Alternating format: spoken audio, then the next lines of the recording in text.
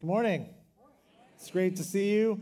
If we've never met, my name's Jay. I'm a part of the team here. Welcome. So glad you're here, especially those of you who are new or newer to our community. David already mentioned, maybe you were invited during Christmas Eve services and you're like, those were nice people. And you're back. We're so thrilled you're here. And you guys, 2023, here we are. What the heck? It just sounds so familiar, like futuristic. 2023. It's so wild. So let's begin the new year together as most Americans do on most years by staring at a photograph of Michael Phelps on the cover of Sports Illustrated magazine. Michael Phelps, everybody. Everyone knows Michael Phelps. Probably widely considered the greatest swimmer of all time. Many, if not most people, think that he's like the greatest Olympian of all times. What the numbers tell us, if you just base it on the numbers, he is the greatest Olympian of all time. He has won more individual Olympic medals than any other individual in modern Olympic history. 28 medals. Here's a screenshot from Wikipedia of all of his Olympic medals. He's won 23 gold medals, 3 silver medals, and 2 bronze medals. My assumption is that he's thrown the bronze medals away, right? It was like unbelievable. Now, I share about Michael Phelps with you, very random, I understand, but I share a bit about Michael Phelps with you because I want us to consider for a moment the level of discipline and resolve and resilience in addition to all of the physical skill. But think about all of the discipline, resolve, and resilience that is necessary to achieve the level of athletic peak that Michael Phelps has achieved in his life. I mean, I think it's safe to assume none of us are Olympic gold medalists, although has anybody in the room won an Olympic gold medal? Has anyone competed in the Olympics? I'm being serious right now. Anybody?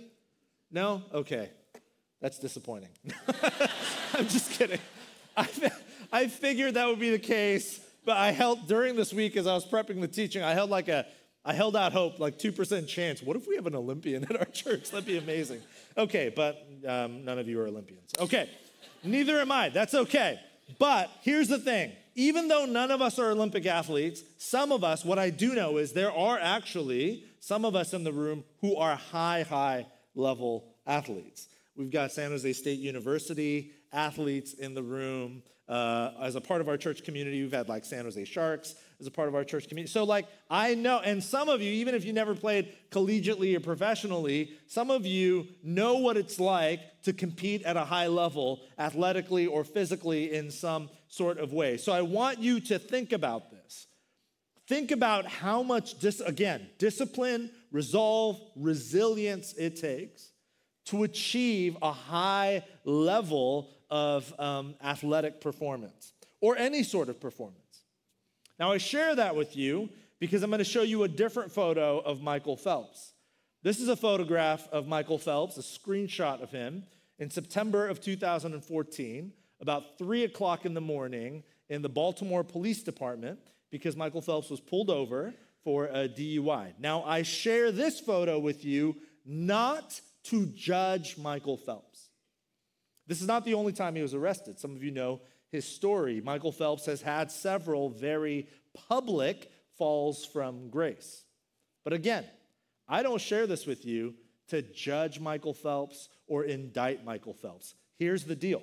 Michael Phelps is just a very public figure. The reality is I've got stuff in my past. Many, if not most of us in this room have stuff in our past too, that if we put a screenshot of it on the screen, I would be mortified and embarrassed. I only share this part of Michael Phelps' story with you because I want to ask the question, how does this happen? How does somebody who has so much discipline, so much resolve, so much resilience that they can win 28 Olympic medals, how does someone with that sort of discipline, resolve, and resilience at the same time make the sort of silly, stupid mistakes that I make in my own life? How does that happen? There's a psychologist at the University of Michigan. His name's Scott Goldman. He's actually spent many years studying people like Michael Phelps. He studied Michael Phelps directly, his psychology, and he studied a number of high-level athletes. And in one of his peer-reviewed papers, he says this: think about the roller coaster ride prior to the Olympics and just how fast and hectic that mad dash is. This 100-mile-per-hour ride comes to a screeching halt the second the Olympics are over, and the athletes are just exhausted. It was such an onslaught to their system, and when it's all said and done, they are depleted. This is how it happens in the lives of high-level, world-class Olympic athletes, and in my life. This is how it happens. I break down and make decisions that I would otherwise not make, often because I am so exhausted and depleted. Most of us are not Olympic athletes. That's not conjecture, I know, because I just asked. None of you are Olympic athletes, neither am I. But right now, it's really interesting. Typically, when you hit a new year, there's this sort of like collective cultural energy on most years. It's like, oh my gosh, new year, new me, new hopes, new dreams, right? We're going to do it. And excitement. And I think there is some of that, but it's been really unique in the last couple of years, this year included. Every time we get to January, I sense mingled in with the hope and anticipation of what the new year might look like, there is also amongst us a sort of weariness. Is there not? You feel it, right? Maybe not all of us, but many of us. We carry a sort of heaviness upon our shoulders, a sort of burden, a tiredness. We are depleted. And some of it might be because the last few years have been so uniquely challenging. Some of it might just be the sort of very unique personal circumstances and situations that you were navigating. But I think what is collectively true, generally speaking, is that yes, we are excited for the year to come, but we're also quite tired. We're depleted. We're exhausted. We're weary. So the question is, what do we do? What can we do? There's a recent survey by OnePoll and Pew Research. They found that, this is just a few months ago, they found that 60% of American adults, 60%, say that they are more tired now than they've ever been in their entire lives. 58% of Americans say that they feel unfocused or disjointed almost all the time. Maybe you can relate. I share some of that data with you only to say you're not alone. You're not alone. So again, what can we do? First, we can rest, and we have to rest. And by rest, I don't mean like meaningless leisure, right? Jenny and I recently started watching Andor. Has anybody seen Andor? People have talked so much about it, so we started watching it. Jenny loves it. I'm like, it's okay. It's all right. Some of you hate me that I just said that. But anyways, we've been watching it, and we sort of have been binge watching it, watching like 2-3 episodes a night, so we're almost done. And that's fun, and there's nothing wrong with that. But that is not biblical rest. Rest is something much deeper. So I share that with you to say, in our depletion, in our exhaustion, in our weariness, some of what we need is rest. Not meaningless leisure, but deep rest with the Lord. So, all of that to say, I want to just practically, I want to invite you to something. At the end of this month, on Saturday, January 28th, right here at Westgate Saratoga, we're going to have sort of a new annual tradition that we've been doing a couple of years running called the Reset Conference. And we'll gather, all of us collectively. There's childcare and stuff for those of you who have kids. We'll gather from 9 a.m. to 12 p.m. And a dear friend of mine named Glenn Packiam, who's the lead pastor at Rock Harbor Church in Costa Mesa, is the author of several books. His most recent book is called The Intentional Year. It's about creating rhythms in your life to find rest in God and wholeness. He's going to be here, and he's going to teach on rest. And so I would invite you to do that, because in our weariness and exhaustion, maybe a lot of what we need is rest. But aside from rest, there's something else we need. And for the next 3 weeks, you and I together are going to explore the other side of the coin when it comes to our depletion and our exhaustion, division, distraction, which is resilience. What we need is resilience. And not just resilience that you can muster in and of yourself, of your own strength, but the sort of God-given resilience that really changes things, that really transforms things. Now, in a place like Silicon Valley, what I've come to believe through my own experience and through hundreds, maybe thousands of conversations with men and women just like you over my several years as a pastor, what I've come to believe is that in a place like this place, one of, not the only, but one of the key reasons why we feel so depleted, so exhausted, is the relentless pace of achievement culture.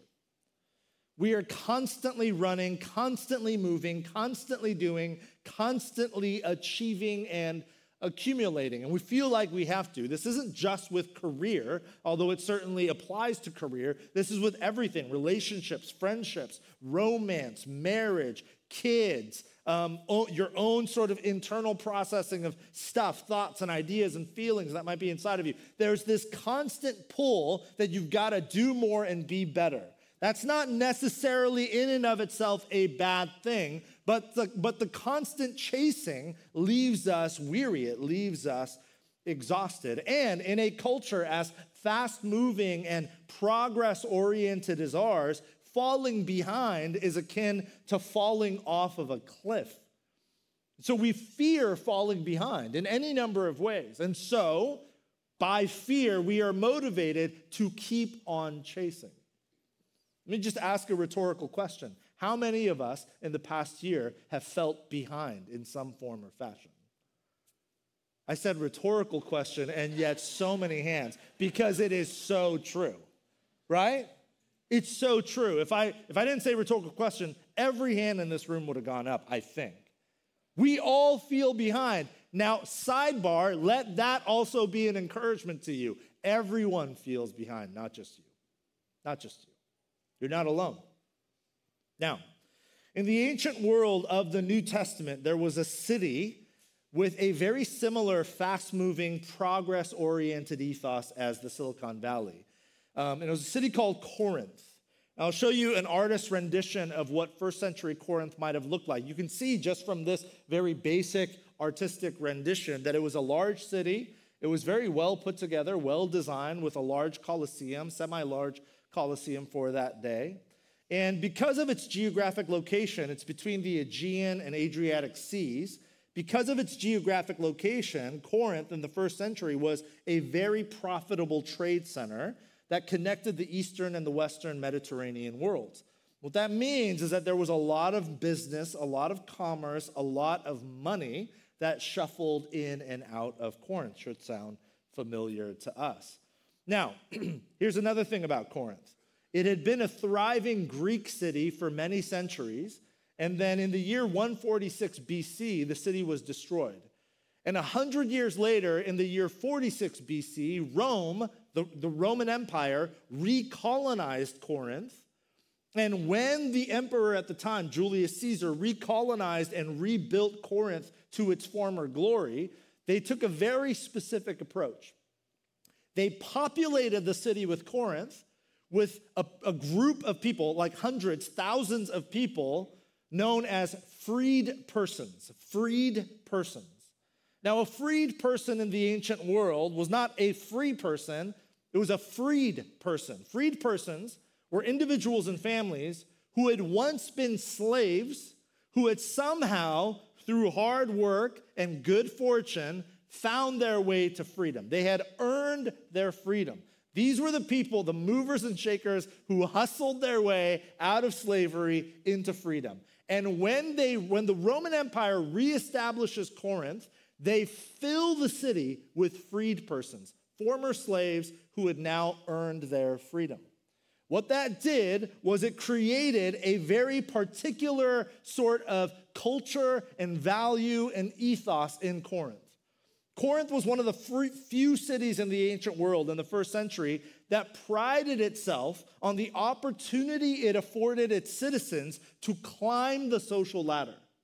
There actually were not a lot of cities in the ancient first century world where people had an opportunity to make more of their lives. In most of the known world in the first century, you were born into a particular social strata, and that's where you were forever.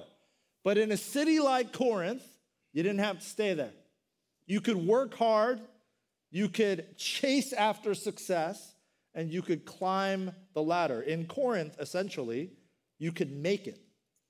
Because of this, first century Corinth was a pressure cooker. Everybody was climbing, even if it meant stepping on others to get one rung higher on the ladder. Again, does this sound familiar? In Corinth, if you weren't climbing, you were falling. Corinth would have loved the famous words of the great American Ricky Bobby, who said, if you ain't first, you're last. This is Corinth. And into this context, a progress-oriented, fast-moving culture where everyone's trying to make it, resulting in a population full of exhausted and depleted people constantly chasing, never arriving. Into that context, similar to the Silicon Valley, Paul writes these words, 2 Corinthians chapter 4. We have this treasure in jars of clay to show that this all-surpassing power is from God and not from us. We are hard-pressed on every side, but not crushed, perplexed, but not in despair, persecuted, but not abandoned, struck down, but not destroyed. I believe Paul's words here, written amid a depleted, exhausted culture, they offer us a blueprint for cultivating resilience in our own lives in the midst of our exhausted, depleted, weary world. A couple of thoughts. First, I have come to believe that one of the best ways to cultivate resilience through the depletion and exhaustion you face is to recognize that life is a gift hidden in the ordinary. If you want to get through whatever obstacle, whatever challenge, whatever weariness, exhaustion, or depletion you are facing, you must, I have come to believe, you and I must live day by day, hour by hour, moment by moment, embracing that often forgotten reality that life is a gift often hidden in the ordinary. What does Paul say? We have this treasure in what? Jars of clay, to show that this all-surpassing power is from God and not from us. That phrase, jars of clay, is not just the name of a 90s emo Christian band, right? It is actually from the scriptures, jars of clay. In the Greco-Roman world at the time, it was extremely common practice for people to hide their most valuable possessions in cheap clay jars. They did this because archaeology has shown cheap clay jars were everywhere. And they were cheap. And everyone had them, and nobody would assume there was something valuable in it. And so, cheap clay jars at the time were like their version of safety deposit boxes. People would take the things that were worth the most valuable, treasured items in their lives, and they would place them in the cheapest of substances, clay jars. And Paul uses that imagery to describe the reality that life is a gift and it is hidden in the broken, ordinary mess of your everyday existence. Life is a gift from God, but when we are depleted, when we're exhausted, when we're tired, it is hard to see past the ragged outer shell of our ordinary, exhausting days and to recognize the treasure that is the very next breath you take. The very next breath you take is a gift from God. It is so easy to forget that. But remember it, and you will develop, I promise you, you will develop a sort of resilience that can withstand the challenges that come your way. There's this Catholic writer named Ronald Rolheiser, and he's got this thin little book called Domestic Monastery. And essentially what he does in the book is he takes the sort of ancient monastery life, where monks go live basically the entirety of their lives in these groups, in these beautiful monasteries. And I don't know if you know much about monastery life, but it is super mundane. It's really ordinary. Monks do the same thing every day. They wake up for morning prayer, the bell rings, the prayer bell rings, and they pray. They eat their breakfast in silence. They read. They go on a walk. The prayer bell, mid-morning prayer bell rings, they pray. And sometimes the prayers are like the same exact prayers. And in this book, Domestic Monastery, which is really about the spirituality of the home, in one short little section, he's talking about stay-at-home parents. And I know not all of us are parents, but I think you'll all get the point here. He's talking specifically about stay-at-home parents. And he starts talking about how when you have little children, it's like same time every day, right around 1:30, post-lunch, pre-nap, there's the meltdown. And every parent knows, like, the meltdown's coming. That my kid's just going to melt down, start crying, throwing a fit, throwing his toys, whatever, right? Because he's tired, whatever. And Rolheiser says in the book, he says, when you hear the daily rhythm of the 1:30 meltdown, hear that as a prayer bell, calling you to pray. Pray for the gift that is this life, which you have been given to steward. This applies to almost everything. When you get the ding on Monday morning because you open up the laptop and you've got 422 emails, hear it as a prayer bell. You have a job. Like, you can pay your bills. Most of you, don't worry about what you're going to have for lunch or if you're going to have lunch. And pray. Life is a gift hidden in the ordinary. This is really challenging, I think, especially today because of social media.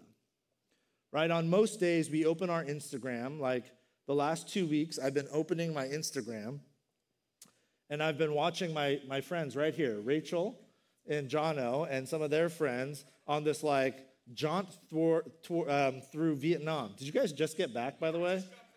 Today? And you came to church? Oh my goodness, you guys really love the Lord. That's incredible.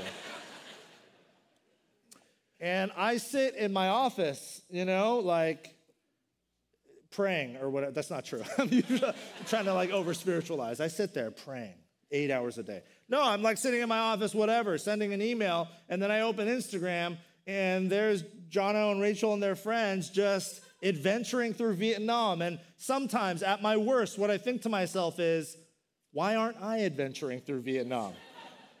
But what I know intellectually is like, that's not their life. Here they are, right back here. And tomorrow they're going to go back to work and just, you know what I'm saying? This happens all the time. We compare others' glossy highlights to like the mundane ordinariness of our real lived lives. There's a writer named Angela Duckworth who a few years ago wrote a fantastic, not a Christian book, it's a fantastic book called Grit. And in it, she's got this incredible line. She says, nobody wants to show you the hours and hours of becoming. They'd rather show you the highlight of what they've become. If you want to live with resilience, stop comparing and receive the gift of the ordinary as a gift. No matter how mundane, how plain it seems, here you are.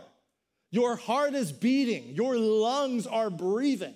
You are alive. You can think. You can move and be about your life. That is a gift, undeserved and unearned. Do that and develop resilience. We cultivate resilience by resisting the allure of highlights and embracing the hidden treasure within the ordinary rhythms of the one life we've been given. Second, I think Paul's words here are profound. We develop resilience by accepting suffering, denying despair, and choosing meaning. What does he say? 2 Corinthians 4. We are hard pressed on every side, perplexed, persecuted, struck down. People have this misconception about Christians, that Christians are, in the words of the band REM, just happy, shiny people. They just walk around with fake smiles on our faces, and it's like, oh yeah, I have Jesus, no problems, everything's good. If you read the Bible, what you will discover is that the Christian faith, I've come to believe, is the most honest, most sober assessment of the ups and the downs of human experience in literary history. Whatever you believe or don't believe about God or Jesus or whatever, if you read the Bible, For all it is, not just select verses, but read the entire scriptures. It is the most honest piece of literature in human history. It is full of, yes, high highs, but the lowest of lows. There are biblical authors who go to God and they say, God, why was I born? This is pointless. The biblical authors say things that you and I are too afraid to say. Paul doesn't deny that life is hard. What does he say? He says, we're hard pressed on every side. We're perplexed. We're persecuted. We feel struck down. It is hard. It's not easy. But the way of Jesus gives meaning to our suffering, which then turns and flips suffering upside down. There was the great 20th century Jewish psychologist Viktor Frankl. In his fantastic book, Man's Search for Meaning, he has this famous line: suffering ceases to be suffering at the moment it finds a meaning, such as the meaning of a sacrifice. Some of you know this. Frankl's book, Man's Search for Meaning, was his psychological reflection on his experience as a prisoner in Auschwitz. Whatever you are suffering, Frankl saw the worst of it. And he came out on the other side and said, listen, there is the possibility that the worst sort of suffering can be infused with meaning, and once it is, it's no longer suffering. So if you want to develop resilience, if you want to experience God-given, Christ-fueled resilience in your life, you have to begin to ask the question of the suffering, the hardship in your life, in one particular way. I think that there are two specific ways that you can ask the question, why am I suffering? Inward and outward. The inward way to ask, why am I suffering, is essentially to ask, why is this happening to me? Steve Clifford has taught on this quite a bit here at our church. And he, if you know his story, he has been through the worst of it. And what Steve will tell you is that figuring out why something is happening to you doesn't relieve the pain of the thing happening to you. In fact, he would tell you it leads to more despair. It leads to deeper feelings of abandonment. Instead, we can ask the question, why am I suffering? Not why am I suffering, but why am I suffering? In other words, to ask the question outwardly and say, how might this suffering, this hardship, this struggle, this pain, how might it bring God glory and bring good to others? At the risk of sort of repeating myself, we invite people here at our church to always, all the time, repetitively, we invite you to take a next step into the life of our community. One of the ways, out of many ways to do that, is to jump into a life group. You hear us talk about that all the time. It's not primarily because we just want more and more people in life groups. It is because one of the many ways in which doing life with others can change your life and transform your life is you are able to bear the weight of your suffering with one another. And I have found in my own life group, as I get together with the guys in my life group, and we share our struggles in parenting and as men and with work and our own internal stuff, we share some of this stuff with one another. I seriously experience consistently a lightening of the burden. And I realize, I'm not alone. I'm not the only one going through this. And sometimes my friend in my life group shares a struggle that God brought him through. And what it does for me is it gives me hope. Oh, I'm going through that. There is light at the end of the tunnel. This is why for today and the next few weeks, you're going to hear us talk about next steps, to take a next step. So I would encourage you, I'll show you a slide here. There's so many different ways to take a next step. You saw in our lobby today, there's a whole next steps area. When we're done with this service here, I would encourage you, if all you do at Westgate is show up for 70 minutes on a Sunday, I would encourage and implore you, go to the next steps table and just find out more. Because doing life with others is one of the ways in which God can infuse our hardship, our struggle, our pain with meaning, and that builds resilience in us. You see it in Paul's own life. In another one of his letters, he writes to the church in Philippi, a city called Philippi, the Philippian Christians. And when he writes the letter to the Philippians, he actually writes while he's imprisoned. He's under house arrest. He's a prisoner. He's suffering. And he says this, "Now I want you to know, brothers and sisters, that what has happened to me has actually served to advance the gospel. As a result, it has become clear throughout the whole palace guard and to everyone else that I am in chains for Christ. And because of my chains, most of the brothers and sisters have become confident in the Lord and dare all the more to proclaim the gospel without fear." Paul is a prisoner. He is suffering. He is exhausted and depleted. And yet he does not despair in his suffering. He finds meaning in it and he focuses it outward, for the sake of the gospel, for God's glory, and for the good of others, which leads him to remarkable resilience, which you see at the end of the letter to the Philippians when he says, "I have learned to be content, whatever the circumstances." Wouldn't you love to be able to say that honestly? I would. I have learned to be content, whatever the circumstances. I know what it is to be in need, and I know what it is to have plenty. I have learned the secret of being content in any and every situation, whether well-fed or hungry, whether living in plenty or in want. I can do all this through him who gives me strength. This is also why in 2 Corinthians 4, Paul says this, "Yeah, we are hard-pressed on every side, but not crushed. Perplexed, but not in despair. Persecuted, but not abandoned. Struck down, but not destroyed." We cultivate Christian resilience by living outward in the midst of suffering and hardship, choosing sacrifice over self-preservation. And then Paul concludes, "Therefore, in light of all of this, we do not lose heart. Though outwardly we are wasting away, yet inwardly we are being renewed day by day. For our light and momentary troubles are achieving for us an eternal glory that far outweighs them all." And so we fix our eyes not on what is seen, but on what is unseen, since what is seen is temporary, but what is unseen is eternal. In the upside down, inside out kingdom of God, what looks like decay on the outside can become renewal on the inside of your life. What feels heavy and forever in your life right now is actually light and temporary. And there is an eternal glory that far outweighs whatever obstacle you face today. And knowing that, you can take another step and another step after that and another step after that. You can live with Christ-centered resilience. There's this famous story about an 8th century general named Tariq Ziyad. Tariq Ziyad was like this legendary 8th century military general who led the Arabic armies of North Africa.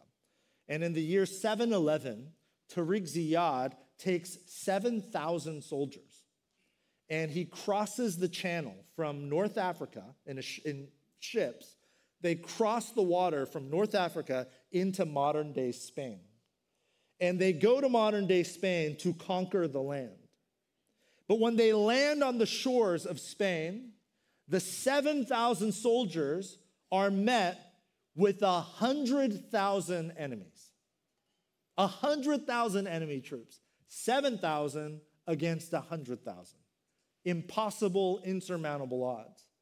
Now, the reason I know and many people know Tariq Ziyad's story is because, against all odds, Tariq Ziyad leads his 7,000 men to victory over 100,000 enemy troops. Now, what's most well known about this story, and has been written about countless times throughout history, is that supposedly, before they went into battle, as they stood on the shore and saw the endless mass of 100,000 enemy troops facing down 7,000 of them, Tariq Ziyad gave a short speech. And he ended the speech this way: "My warriors, where would you flee? Behind you is the sea, before you the enemy. You have left now only the hope of your courage and your constancy." which reminds me of the story in John chapter 6, when Jesus has all of these followers, and then he begins to predict his own death. And then the followers are so confused. They're like, Jesus, I thought you came to overthrow Rome and win victory and reestablish Israel as like the global empire of the day. Like, what is this about you dying? And a bunch of them leave. The story says from this time, many of his disciples, Jesus' disciples, turned back and no longer followed him. You do not want to leave me too, do you? Jesus asked the 12, his closest friends. And Simon Peter answered him, Lord, to whom shall we go? You have the words of eternal life. To whom shall we go? All we have left is the hope of our courage and our constancy, not in our own ability, but in Jesus our King, who is with us and goes before us. Many of us are depleted and exhausted by the constant chasing after the highs and the utter depths of the lows and the long mundane stretches of ordinary plateaus. But whatever obstacle stands before you, whatever hardship you face, whatever struggle you can't shake, whatever pain you carry, whatever uncertainty weighs on you today, what you have left is your courage and your constancy and the hope of Christ, in whom all things are possible. And so, 2 takeaways for us this week. I want to invite you to practice these 2 things, simple but difficult. Practice these 2 things to develop Christian resilience. This week, focus on gratitude by choosing one gift from your life, one gift from God in your life, and meditate on it, appreciate it, and thank God for it every single day. And if you want to, you feel free to take out your phone and snap a photo of this, or you can email us and we'll send this to you. Or I don't know if Les is in here. Les, maybe we can post this on our social media or something, even though I bashed social media 30 minutes ago. Follow us on Instagram. Okay, so this week, focus on gratitude by choosing one gift from God in your life, whatever it might be. It might be a relationship. It might be the fact that you have a job or that you have good health, or maybe God, provided for you in some unique way recently. Focus on that one gift. Meditate on it, appreciate it, and thank God for it every day. Thank God for it. Even the most mundane thing, thank God for it every day. And this week, focus on meaning by considering one hardship in your life and asking the question, how might this hardship bring God glory and bring good to others? I know this isn't easy to do, but ask yourself that question. How might this hardship, how might this struggle bring God glory somehow, some way, and bring good to others? Maybe it'll be comfort. Maybe it'll be empathy. I don't know. In the midst of it all, remember Paul's words in 2 Corinthians 4. Do not lose heart. Christ is with you. He is for you, and he goes before you. Let's pray together. God, we thank you for your strength in the midst of our struggle. We thank you, Jesus, that you are truly with us and for us, and that you go before us. We pray for courage this week as we face down whatever struggle, whatever hardship, whatever suffering, whatever pain we may face. Give us resilience, the sort of resilience that comes from you and you alone. Give us the courage to follow every step of the way. In Jesus' name, amen. We're going to continue in our service, and we're going to have a little celebration in our church family. So I'm going to invite David